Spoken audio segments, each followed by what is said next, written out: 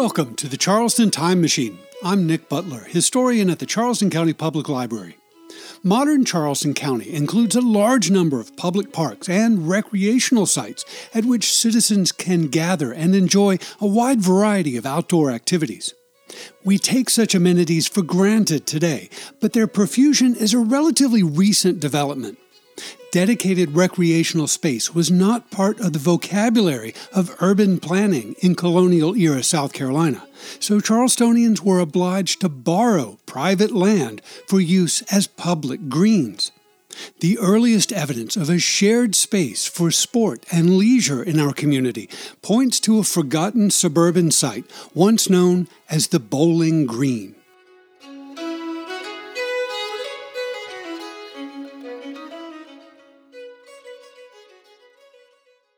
The original ground plan of the present city of Charleston included approximately 200 acres of dry land at the confluence of the Ashley and Cooper rivers. When the street grid of the unnamed town was laid out in the early 1670s, its northern boundary was a line now marked by Bufane Street and its imaginary continuation across the peninsula. All of the high land south of that line was divided into approximately 300 half-acre building lots and what was then a very modern grid of 11 streets. Unlike many older towns in Europe, however, Charleston's original plan did not include any green space reserved for public use. There was no common set aside for grazing animals, for recreation, or for the gathering of the inhabitants in general. Moreover, South Carolina's early government granted all of the land to the north of the original town boundary to a number of individuals who held large suburban tracts of forest and pasture. If the people of the early capital town, white or black, enslaved or free, wished to congregate, perambulate, or engage in recreational activities in a verdant field, they were obliged to trespass on someone else's private property. Around the turn of the 18th century, when Charleston was still a very young settlement, most of the inhabitants lived and worked near the Cooper River waterfront. We might imagine that their children played and denizens occasionally congregated on the undeveloped green spaces on the western edge of the town plan. As the population increased and development spread across the lower peninsula, however, the people of Charleston seem to have looked northward for recreational green spaces. The surviving records from the first half of the 18th century provide very few clues about the geographic location or the nature of their recreational activities, but we know that they ran, played, congregated, mustered, paraded, and grazed at some place or places in proximity to the town. The earliest clues that I've found to this mystery point to a location familiar to almost anyone who's ever visited Charleston, the historic heart of the town's first suburb, Ansonboro. George Anson was a young captain in the British Navy who first came to Charleston in July 1724 and was stationed here until June 1730. He returned in June 1732 and remained through May of 1735. During that time, he acquired property in and near Charleston and elsewhere in South Carolina, some of which he held for many years after his departure. The heart of the historic neighborhood we know as Ansonboro was once a diversified suburban farm that Captain Anson called Bowling Green Plantation. The property in question was originally part of a larger tract located immediately north of urban Charleston, stretching across the width of the peninsula between the Ashley and Cooper rivers. It contained more than 300 acres of high land, which the provincial government granted in 1672 to one of the first settlers to arrive in the colony. By 1696, 90 acres of that grant, located on the east side of the peninsula, had passed into the hands of Isaac Mazique, an affluent merchant and leading member of one of South Carolina's early French Huguenot families. Mazique subsequently trimmed approximately 26 acres from the southern and western edges of this property in the early 18th century. The Huguenot merchant sold the remaining 64 acres to Thomas Gadsden in 1720, and Gadsden sold it, along with the adjacent tidal marsh, to George Anson in the spring of 1727. Anson's suburban property included all of the land bounded on the west by the broad path leading to Charleston, now King Street, east on the Cooper River, north on a creek that now forms part of Calhoun Street, and south on a smaller suburban plantation known as Rhettsbury, owned by William and Sarah Rhett, the boundary between the neighbors being a line approximately midway between Society and Wentworth Streets. That long rectangle contained approximately 64 acres of high land, as well as 43 acres, more or less, of brackish marsh extending into the Cooper River. During Anson's residence at Bowling Green Plantation, the land was divided into two distinct parts separated along a north-south axis that became Anson Street in 1745. The eastern half, containing approximately 24 acres of high land abutting tidal marshes of the Cooper River, included Anson's residence, garden, wharf, landing, spring, and brewery.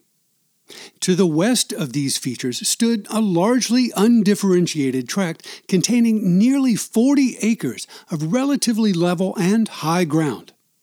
Because it abutted the principal road or broad path leading travelers to and from urban Charleston, the western half of the Bowling Green Plantation afforded less privacy to its owner, and its use was more public in nature. This landscape might have included an unknown quantity of trees, but a sizable proportion of it must have been an open grassland that inspired the name of the plantation. In George Anson's day, the phrase Bowling Green usually denoted a treeless, recreational green space, like a sports pitch or field. To underscore this function, Captain Anson's pasture, as it was occasionally called, included its own tavern called the Bowling Green House, and hosted many of the earliest documented examples of public diversions, private challenges, and martial assemblies in colonial South Carolina. George Anson's pasture, or Bowling Green, was a nearly square parcel measuring approximately 1,300 feet or 400 meters on each side, now bounded by King, Society, Calhoun, and Anson Streets. During the era of his occupation, this land would have been virtually indistinguishable from the neighboring suburban plantations to the south, west, and north. All of the surrounding acreage, owned by Sarah Rhett Trott to the south, John Harleston to the west, Joseph Ragg to the northwest, Isaac Mazik to the northeast, and their respective heirs, were identified as large, single-family tracts used primarily for pasturage during most of the 18th century. The boundaries of Anson's land, especially that abutting the public broad path into town, might have been defined by some sort of wooden fence, but descriptions of such mundane features do not survive. Similarly, the extant records of Anson's early years in Charleston contain no information about his personal use of the expansive Bowling Green, nor any public uses that he might have condoned. Following the advent of South Carolina's first weekly newspaper in January of 1732, however, published notices and advertisements portray Anson's suburban pasture as a popular recreational site for the people of urban Charleston.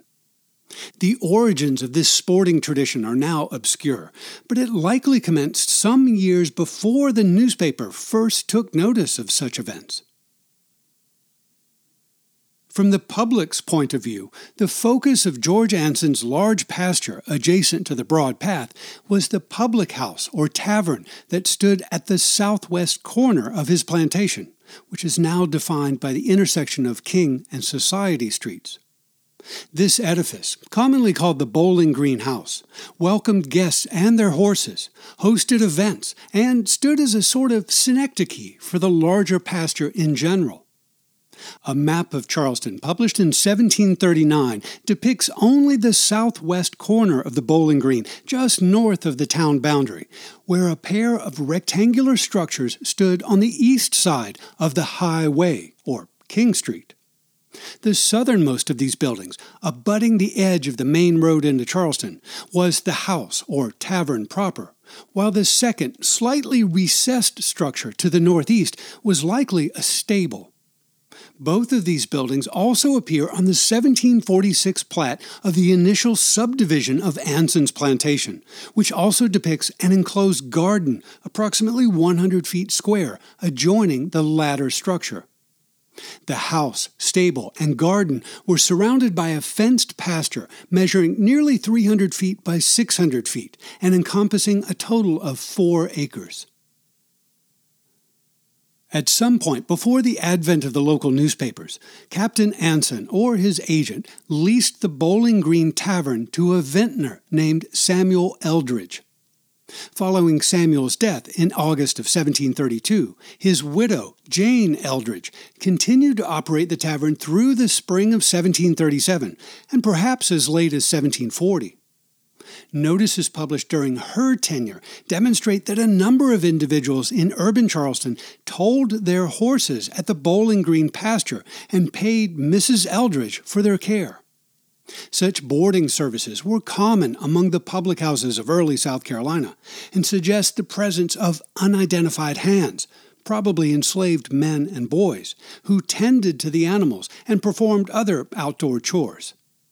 On at least 3 occasions during her tenure, Jane Eldridge organized raffles to dispose of horses and carriages that were likely left in her care and seized for default of payment.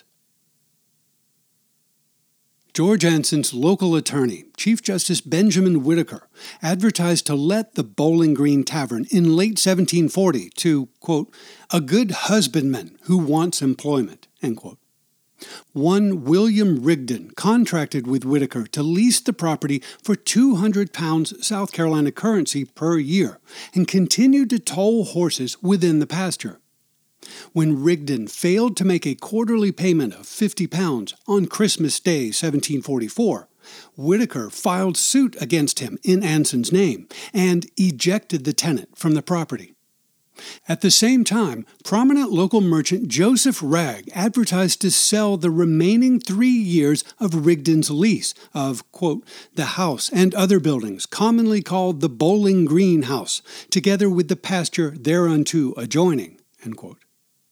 The plan to continue leasing Anson's Tavern was soon superseded, however, by his decision to subdivide and sell the western half of the plantation. Accordingly, Benjamin Whitaker advertised in February 1745 the sale of a 4-acre parcel including the Bowling Green house, garden, and outhouses, and conveyed the property out of Anson's hands in early April of that year. The paucity of local records from the 1720s renders it impossible to determine whether the Bowling Green Tavern existed before Captain Anson purchased the property in 1727 or if he was responsible for its creation. Regardless of this ambiguity, the surviving evidence suggests that it functioned as a typical public house of that era. In other words, it provided entertainment in the contemporary sense of food, drink, and lodging for both man and beast, as well as occasional activities of a more colorful nature. In May of 1732, for example, Samuel Eldridge advertised the commencement of a cockfighting series at the Bowling Green House for the entertainment of, quote, "all gentlemen who are lovers of this royal diversion and will bring their cocks," end quote. A betting syndicate had been arranged among private parties, and Eldridge promised, quote, "there will be a good pit built," end quote. Shortly after the series commenced, and days before Captain Anson's return to Charleston in HMS Squirrel, An anonymous correspondent scolded the printer of the local newspaper for publishing what he deemed useless information concerning, quote, the common ridiculous themes such as fencers, horse races, cock matches, and the like, or feasts or fashions, cookery, and winds, who eats, drinks, or dresses best, and such stuff, end quote. Another correspondent, who identified himself only as Push, took umbrage with this public chastisement and threw down the gauntlet. Quote, my profession, you must know, is the art of the management of the sword, which, entitling me to better company than you have been pleased to tack to me, I can't with honor put up such usage, and therefore shall expect to see you tomorrow morning behind the Bowling Green House, as early as you please, and be prepared, if you know what belongs to a gentleman, to give satisfaction. End quote. Jane Eldridge continued to host cockfighting matches at the Bowling Green House after her husband's death and expanded the property's sporting profile. During Captain Anson's final idle months in South Carolina, Mrs. Eldridge published notices for the earliest documented horse race in the colony. On the 1st of February, 1735, 4 horses carried white jockeys in a 1-mile heat at the Bowling Green. Because Anson's 40-acre pasture was too small for a circular or ovular course measuring 1 mile in circumference, the horses must have run multiple laps around a fractional circuit. The 4-acre enclosure surrounding the Bowling Green Tavern was too small even for a quarter-mile track, so the race likely took place in the middle of the larger pasture, centered around the modern intersection of George and Meeting Streets. Anticipating a sizable crowd at the event, Mrs. Eldridge begged participants and spectators, quote, not to bring any dogs with them in order to avoid accidents that may happen by their interrupting the sport and endangering the riders, end quote. The surviving newspapers from the spring of 1735 include no further information about this race, nor the identity of the rider who took home the winning prize, a handsome saddle and bridle valued at 20 pounds currency, or 3 pounds sterling. A similar race at the Bowling Green in April of 1736 offered the winner a large silver-hilted small sword valued at 30 pounds currency. Prospective riders were invited to view the sword and pay their entrance fees to Mrs. Eldridge at the Bowling Green House in advance of the race. Horse racing may very well have commenced in South Carolina earlier than the aforementioned events at the Bowling Green, but documentation of equestrian sport prior to 1735 has yet to be found. A similar case could be made for the game of golf in the Palmetto State. Recent archival discoveries have uncovered evidence that golf clubs and golf balls were shipped from Scotland to Charleston as early as 1739. And rounds of golf may have been played in this community even earlier. Charleston's St. Andrew's Society, a benevolent organization formed in 1729 by affluent Scots merchants, might have facilitated local interest in the sport. There was no dedicated golf course in South Carolina at that time, of course, but it seems reasonable to propose that the early shipments of golf balls and clubs were likely put to use on the capital's customary recreational space of that era, George Anson's Bowling Green. If this hypothesis is accurate, then the tavern known as the Bowling Green House served as the nation's first 19th hole. While surviving newspaper references to horse races, cockfights, raffles, and swordplay at the Bowling Green in the 1730s provide useful information about the history of George Anson's property, they only hint at the more mundane activities it once hosted. The very physical proximity of the Bowling Green pasture to urban Charleston suggests that its use might have been more public and more general than the intermittent notices published in the contemporary newspapers suggest. Because the town's original plan did not include a designated common reserved for public activities, citizens wishing to perambulate or congregate in large open spaces were obliged to seek permission from the proprietors of private lands adjacent to the town. Similarly, the officers overseeing the town's militia, which included every able-bodied white male aged 16 to 60, were compelled to negotiate with the owners of adjacent fields. The location and identity of the green spaces used for ad hoc recreational and routine martial purposes in colonial-era Charleston evolved as the town's population expanded and open land gradually disappeared. Those participating in the activities knew the preferred gathering spots of their own generation, but the extant records of that distant era refer vaguely to unspecified suburban greens adjacent to the town proper. The survival of one piece of evidence suggests, however, that Anson's Bowling Green might have been the customary parade ground for the local militia during the captain's tenure in Charleston. During the 1720s and early 1730s, the town's urban militia consisted of one elite troop of horse and 2 companies of foot soldiers, comprising a total of fewer than 300 men. Provincial law required each company to assemble at least 6 times a year for training, and the entire corps to muster once a year for a general review before the provincial executive. The town's infantry expanded to 4 companies in the autumn of 1735, and the enlarged corps of 400 to 500 citizen soldiers prepared for their annual general muster and review in the spring of 1736. On March 2nd, the gentlemen troopers paraded under the sound of kettle drums and trumpets, also mounted on horseback, at an unspecified field on the edge of Charleston, described only as, quote, the usual place of rendezvous, end quote. Here they were joined by the 4 companies of infantry and performed a long series of martial exercises before Lieutenant Governor Thomas Broughton and his counselors. The location of their customary Champ de Mars is not known, but the wording of a newspaper report suggests that the militia might have gathered at George Anson's large pasture. After the rank and file had been dismissed from the field and the militia marched back to town, quote, the gentlemen troopers with their officers returned to the Bowling Green house, where they and the officers of the foot companies were regaled with a handsome dinner, end quote. Captain Anson's professional duties, though oriented towards the sea, required him to interact regularly with South Carolina's chief executive and the gentlemen commanding the colony's militia.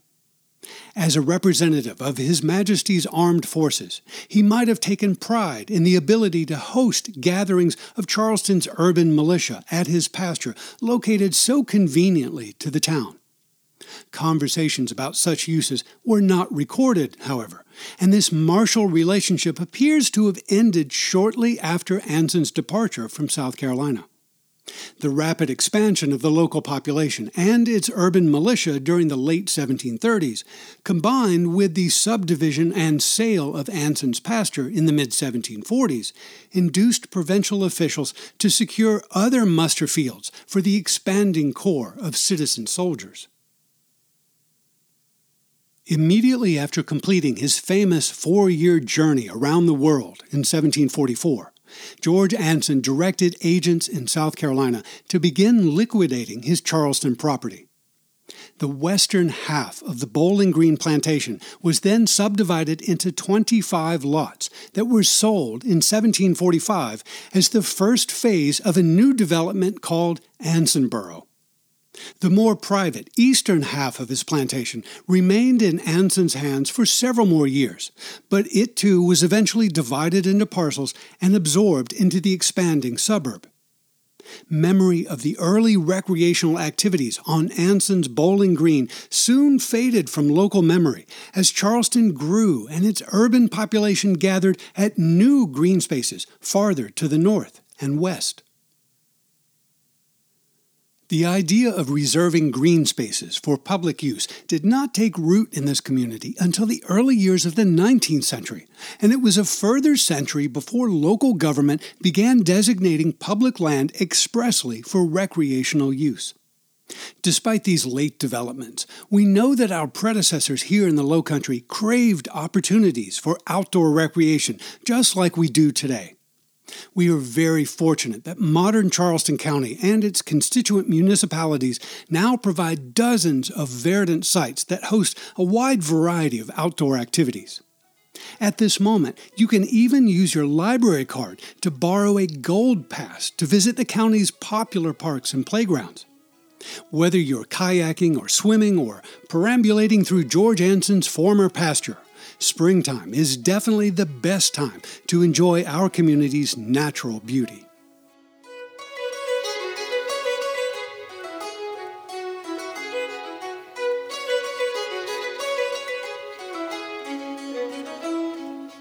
Charleston County Public Library is your home for local history. To explore our resources and programs, and to read an illustrated transcript of this podcast, point your web browser to ccpl.org.